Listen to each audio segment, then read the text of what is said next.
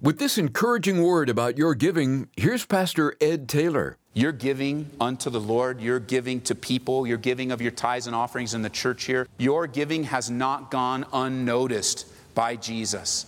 It hasn't gone unnoticed. Sometimes we get this feeling like, wow, I'm insignificant, I'm not all that important, what do I have to offer, who am I, what can I give? And we measure giving in relative terms. So I want you to know, in your giving through the ministry here, your giving among your fellow believers, your meeting needs has not gone unnoticed. This is amazing grace. This is unfailing love. That you would take my place. That you would bear my cross. You laid down your life. That I would be set free. Oh, Jesus, I sing for all that you've done for me. If Jesus saw the widow's mite, and he did, and valued it highly, you can be sure he sees your giving as well. Thanks for joining us today on Abounding Grace with Pastor Ed Taylor. We're in Romans 12, which tells us a thing or two about giving, or as Pastor Ed characterizes it, love in action. And today we'll go deeper into this great subject. Beginning with a reminder of who we're ultimately giving to, here's Ed. If you gave prompted by the Spirit of God, if you gave because God put it upon your heart and impressed upon you to give, then you were not burned as you gave unto the Lord. You gave unto Jesus Christ. I know the person might have burned you, and you've learned a lesson or two about that. But when you and I give, we give unto the Lord. He prompts it, and we give as a way to honor Him, and we give to others. We help meet needs unto the Lord. And I'm telling you, you might be burned by people, but you were not burned by Jesus Christ. He has blessed you and encouraged you, and it's an honor to serve Jesus Christ by giving and helping to meet needs. You know, when you think of this, he says in verse 18, back in 1 John 3, he says, my little children. It's like by the time that John writes this, he's an older man, and you just get this picture. He says, hey, kids, listen, I've been there. I've lived a long, full life. My kids, just that gentle term of endearment, my kids, my children, let us not love in word or in tongue, but in deed and in truth. The spiritual habit of helping one another not only includes the willingness to die for someone, but also the willingness to live for them as well. Maybe it's just you're holding on to your stuff too tightly. Maybe you're holding on to your money too tightly. You know, maybe He's calling you to use the money He's given you to help someone, but you have fallen into the trap. I fall into the temptation of thinking it's all mine. I'm going to do what I want with it. I don't have that much after all. I'm just going to do what I want. And you shut your heart up not only to human need, but you shut your heart up to God who wants to use you to bless someone in Jesus' name. You know, your money is your work, your hard work, all the overtime that you do, all the pressure you're under, all the stress that you experience working in this world. You're not just working for yourself. I want to show you what I'm talking about. Flip over to Acts chapter 20. You're not just working for yourself. You're also working to help others. God has blessed you with a position, with a salary, so you can help others. I know times get tough in the workplace. I know the pressure gets crazy. I know there's an overwhelming stress. I know with the way things are going, there's less people doing more work and layoffs and cutbacks, and it's crazy. But don't let that shut your heart up toward people or toward the Lord. Paul's here talking to the leaders in Ephesus. He's about ready to leave, and he's warning them, and he's encouraging them, and he's using his life as an example. And when we get there, I want you to pick up with me in verse 31 as he's encouraging. This is Acts chapter 20, verse 31. He says, therefore watch and remember that for 3 years I didn't cease to warn everyone night and day with tears. And now, brethren, I commend you to God and to the word of His grace, which is able to build you up and give you an inheritance among all those who are being sanctified. And then he gets personal. He says in verse 33, now he's talking about world's goods. And he tells them, I haven't coveted anyone's silver, anyone's gold, anyone's apparel. I don't want your stuff, basically, is what Paul says. As a minister of the gospel, as a pastor, he says, I don't want your stuff. I've never wanted your stuff. As a matter of fact, he says, you yourselves know, verse 34, that these hands, I'm sure he probably had well-worn hands because he was a tent maker. working with leather, and he was working hard. I'm sure these hands, he says, have provided for my necessities. Paul was a tent maker. We'll often use that phrase as a tent maker, where someone works a full-time job in the world to provide for the needs of their family, and they also serve in the church. You know that a majority of the leadership, a majority of the volunteers, you guys all work a full-time job somewhere, overtime, extra time, providing for the needs of your family, and at the same time you serve the Lord here in this church. You serve with joy and gladness. When we send a guy out to go plant a church, and God's put that on his heart, we say, look, you've got to get a job. Until the Lord raises up a church around you to support your family, you don't want to be a burden to that church, so make sure you got a job. Take care of the needs of your family working in the world. And we also give you an opportunity to share the gospel with people and tell them about what's going on in your life. But then also, as you're raising up that congregation, as you're teaching them and loving them, you want to be careful not to be a burden. The phrase tent maker comes from right here. Paul says, I've worked for my necessities. I took care of my needs. But notice, he says one other thing. He says, I've provided for my necessities, and I provided for those who are with me. See, he wasn't just working for himself. There were people with him that he helped, that they came along to support him, and his work was enough for him and the people with him. Because when we work not only for our own needs, but also for others. And so Paul, he says, look, I've shown you, verse 35, in every way by laboring like this, that you must support the weak. And remember the words of the Lord Jesus that he said, it's more blessed to give than it is to receive. It's a heart issue. It's going right to our hearts.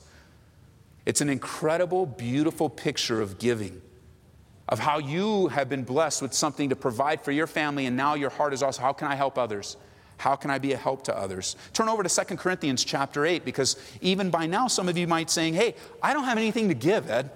I'm tapped, I'm at the end, I don't have anything to give. I want you to see a picture of that in the churches in Macedonia, because they could say the same thing. The Bible's going to tell us in just a moment here that this church was in deep poverty. They didn't have anything. 2 Corinthians chapter 8.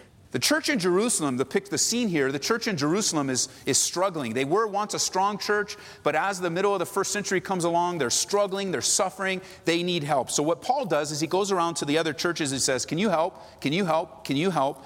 And here he gives us an insight of the churches there in the upper Grecian area of Macedonia, that they step up and they want to help. And beginning in verse 1 of chapter 8, it says, moreover, brethren, we make known to you the grace. This is this grace of giving. We make known to you the grace of God bestowed on the churches of Macedonia, that in a great trial of affliction, the abundance of their joy and their deep poverty abounded in the riches of their liberality. They didn't have anything, but they gave. They saw a need and they jumped in. He says, for I bear witness that according to their ability, yes, and beyond their ability, because they stepped out in faith and they took Malachi at his word and tested God in this area. He says, according to their ability and beyond their ability, they were freely willing, imploring us with much urgency that we would receive the gift and the fellowship of the ministering to the saints. This is a church filled with believers just like you, a group of believers just like you in deep poverty, that when the need was presented to them, they said, we're going for it. We want to help. We want to give. We're going to give according to our ability, but then God touched their hearts so much that they gave beyond their ability by faith. And I want you to see how they did it. Don't miss verse 5. Verse 5 here says, and this they did, not as we had hoped, but first gave themselves to the Lord and then to us by the will of God. And some, in the area of giving, you just got to give yourself to the Lord. You got to let go. I want you to see what that looks like. Turn over to Proverbs chapter 11. You just got to give yourself to the Lord in this area of giving. Look at Proverbs chapter 11. I know we're moving around a lot, but very important principle that Paul's teaching us as a church. Proverbs chapter 11. Give yourself to the Lord. Just think of all the reasons and excuses that hold you back from helping, that hold you back from tithing, that hold you back from giving, that hold you back from even seeing needs, why your heart might be shut up today, why your heart might be shut up to human need, why your heart might be shut up to the things of the Lord. Give yourself to him. Verse 24, Proverbs chapter 11. It says, there is one who scatters and yet increases more. We go, yeah, Lord.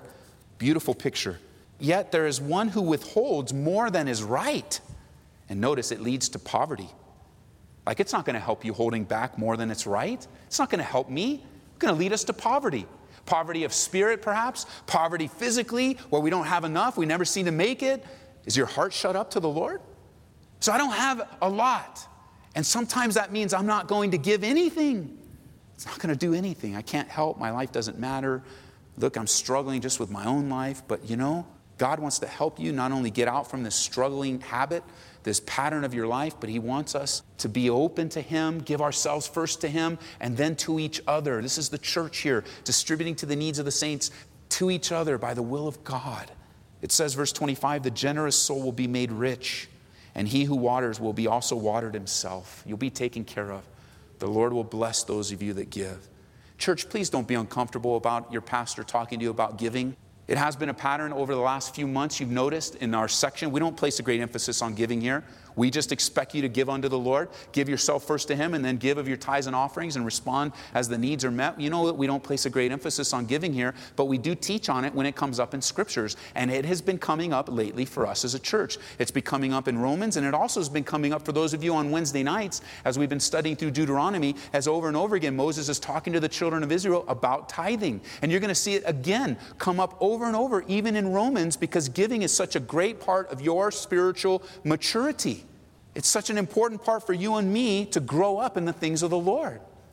And so don't be uncomfortable that a church is talking about teaching. You know, those guys and gals on TV, those televangelists, they're not telling you the truth. They're simply not telling you the truth. This nonsense of, well, you give this much and you'll get a 5,000-fold, 1,500-fold, whatever it is that they need, that's what they create and say, well, here, you give it to me. You know those guys, those gals, they are laughing all the way to the bank, their own bank accounts. They are profiting off of genuine, sincere believers that are watching them and go, well, I better give, and I'm expecting back. They're profiting off of us. They're taking advantage of those that support them, that give unto their ministry. They take that money and take these large salaries. They buy their families boats and cars and houses. They're the ones taking advantage of the body of Jesus Christ. And all of us in spiritual leadership are going to have to answer to the Lord Jesus Christ on how we cared for His flock. Don't give to them. They don't look out for your best interests. And it's well documented. You can email me, and somebody you have on mind, I'll give you the information, and you can see it for yourself. Don't be uncomfortable in this light of giving. I'm telling you, I've been in this church, this particular fellowship. We've been in existence almost 9 years, and I've been here for those 9 years. And I'm just here to tell you as a pastor that this is a safe place for you. We're not going to manipulate you in giving. We're not going to guilt you in giving. We're not going to put any undue pressure on you in giving. We're going to encourage you to seek the Lord. And if you ever sense, well, maybe that's a guilt trip, Ed, or that's some pressure or manipulation, then you come and you talk to the person eye to eye that you might be feeling that pressure from, whether it's me, one of the staff pastors, one of the lay leaders, that you think, wow, this is pressure and this manipulation, this is guilt. You talk to us. You share that with us. You let us know that you're feeling that, and we'll search the Scriptures together, and if there was any kind of manipulation or guilt, we'll repent. I pray we repent. Because God, He's interested in you. And giving is a part of your spiritual life. And you don't want to shut your heart up to need. You don't want to close your heart to the Lord. You don't want to close your heart to human need. One more thing before we go back in Romans chapter 12. Hospitable, giving love. This giving, hospitable love. Back in verse 13 of Romans 12, he says that we're to be given to hospitality, church. That our lives are to be open. The word hospitality here refers to this love of strangers. It really, the idea of hospitality is to be open with what you have, what you've been blessed with. You know, that apartment you have, like that apartment you have may not be big, it may not be luxurious, but you were praying for that apartment for months, weren't you? You were homeless. You were staying in with someone else. You go, Lord, give me a place to live, give me a place to live. And then God comes through, He gives you a place to live. Now be open to use it for His glory. That condo, that townhome, that home that you have, that duplex, that it would be used unto the Lord, that you and I would be hospitable, that we would pursue the love and the hospitality. You know, hospitality was so important in the New Testament because in the early days, in the first century, as Christians traveled around with their families and teachers and itinerant teachers would go around, the inns of that day, you know, the hotel types of things, the motels were ugly, disgusting places. They were places of crime. They were places of sexual immorality. They were places where you don't want your family. You don't want to stay there. And so what happened is that the families of the church would open their homes and house the people that came through. They just take care of them, just like here in our church, you know. We have guest teachers come through. We have worship leaders and bands come through. A lot of them, they stay with families in our church. They just want to stay. A family says, hey, we'll take them. 5 of them, we'll take them. We've got an extra room. We've got an extra couple rooms. We've got a basement built out. We'll take care of them. We'll cook for them. We'll bake them a pie. We'll bring them to church. We'll encourage them unto the Lord. And it's just that openness of hospitality, being open to being used and letting your goods be used for the Lord. What a sweet disposition to have. Just right there. Just, hey, I want to be helpful. I want to be open. It's one of the cool tests. It's such a great Christian virtue. It's such an important Christian virtue that in the qualifications, the spiritual requirements for spiritual leadership in 1 Timothy chapter 3, it says the overseer, the bishop, all the things it also mentions that person should be hospitable. They should be open. They should be opening their homes, their hearts, their arms in Christian love. Just being hospitable and open. Having that character trait not only in our leadership and in ourselves. Showing hospitality without prejudice. Showing hospitality without partiality. Without expecting anything in return. To friends, to foes. Being open. Some of you are wondering right now, what can I do for the Lord? Open your home. Maybe you need to get involved in a home fellowship and you host it. Open your home to the believers. Some of you are such good cooks, or you bake so well, and it's just open your home and have someone over for a meal and bless them in Jesus' name. Someone at work, someone in the church, just being open. I'm telling you, just praying through these 2 spiritual virtues, I got busted in my own heart. Things that only God would know about my heart, things only God would know about my life. It's like, wow, Lord, you're so good. Just one little verse. To have an open heart, to be hospitable, entertaining strangers. Jot this down in Hebrews chapter 13. It says, let brotherly love continue. Do not forget to entertain strangers, for by doing so, some have unwittingly entertained angels. Can you imagine?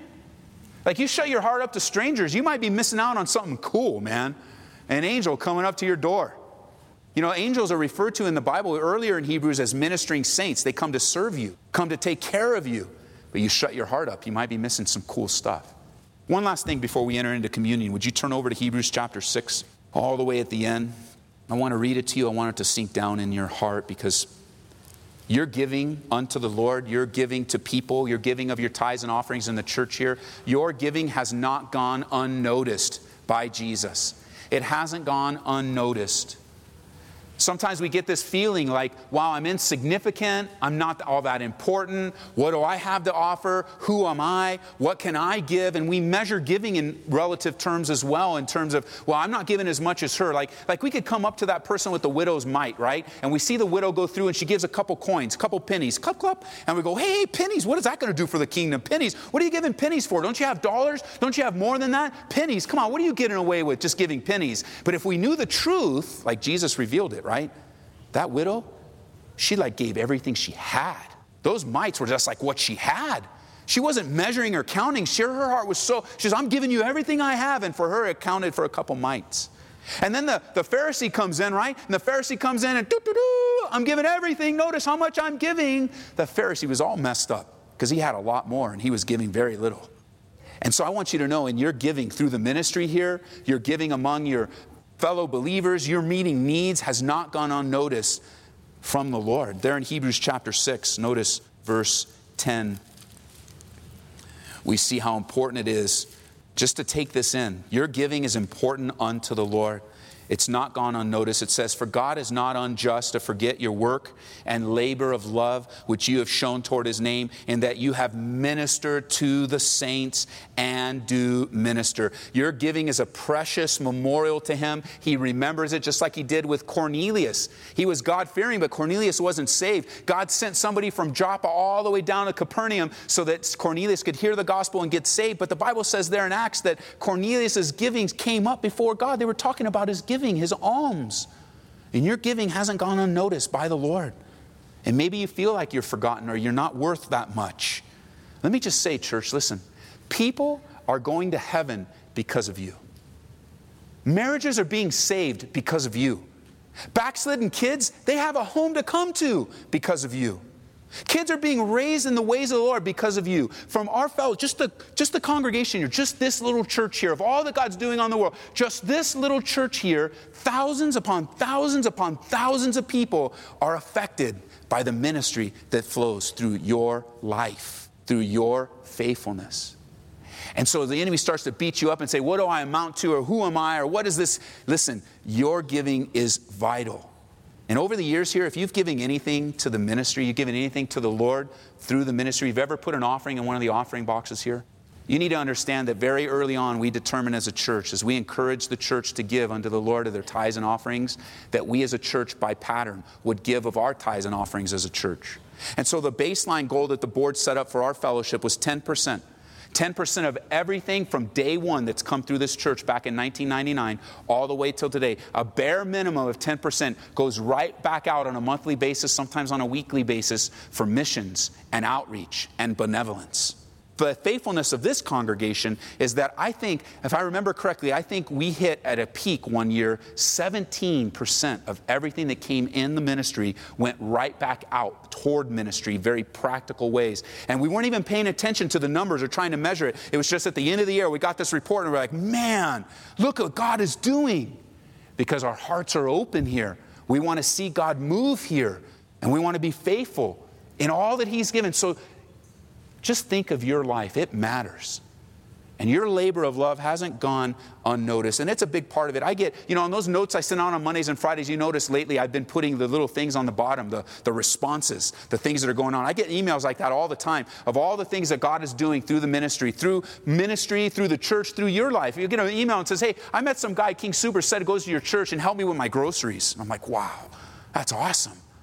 I mean, that was all over. Those kind of things come every week. And so I started sharing them because that's our congregation. That's us. That's you. That's me. And God is doing a work through us. And so don't shut your heart up. Pastor Ed Taylor reminding us our giving to God is making a real difference. God sees it and will reward you for it. And we want to thank you for your participation with us here at Abounding Grace. Each and every gift that comes in helps us to continue the ministry on your station. We can't do it without you, and we thank God for you. To make a secure donation, go online to aboundinggraceradio.com. That's also the place to replay our radio program. Again, aboundinggraceradio.com. And as you give $25 or more today, request a copy of the book Love, the More Excellent Way, authored by Pastor Chuck Smith. Ask 10 people on the street what love is, and you might get 10 different answers. So what is love? See how God answers that question in this wonderful book enjoyed by many. Again, call 877-30-GRACE, and we can take your resource request. Well, Pastor Ed, some no doubt are inspired and open to being available to be used by the Lord and meet an unmet need. But there are so many needs, and as you cautioned, there are many bogus needs. So what practical steps can we take to identify what's legit and what isn't? Well, Larry, I think the first thing we need to address is to be very, very careful of becoming a skeptic. A skeptic rarely believes what's in front of them. There is caution, and I believe the Holy Spirit's going to lead us in walking by faith cautiously, but we want to be very careful not to become skeptics, because skepticism only breeds more skepticism. And there's a sense where agape love believes all things, and that we want to walk in trusting what's before us. But what are some practical steps, to identify what's legit and what isn't? I think the fact that you have a piece of God that He's given you is a good step forward. I know that's not entirely practical, but it's very important that, you just got that. Sometimes people refer to it, I don't know, something's not right here. This doesn't feel right. You trust your gut. When in reality, your gut is simply the work of the Holy Spirit in your life. But what is legit? What isn't legit? I think that, like, for example, if someone was asking for help, I would want to buy them a meal instead of give them cash that might be used in a way that would harm them. But even if it is used in a way that would harm them, that when you give, remember, you give as unto the Lord. And let the Lord sort it out. Your eyes firmly fixed on Jesus, we let the Lord sort it out. There are a lot of bogus needs, and sometimes needs aren't needs at all. They're just wants. And I think as we pray and we seek the Lord, He'll give revelation, but we never want to leave agape love because agape love believes all things, and we don't want to become skeptics. We want to be faithful, being vessels of the resources that God has entrusted to us. That is very helpful. Thanks again, Pastor Ed. We'll have another study in Romans for you tomorrow on Abounding Grace with Pastor Ed Taylor. Blessings to you. This is amazing grace. This is unfailing love. That you would take my place. That you would bear my cross. You laid down your life. That I would be set free. Oh, Jesus, I sing for all that you've done for me. Abounding Grace is brought to you by Calvary Church, Colorado, here in Aurora.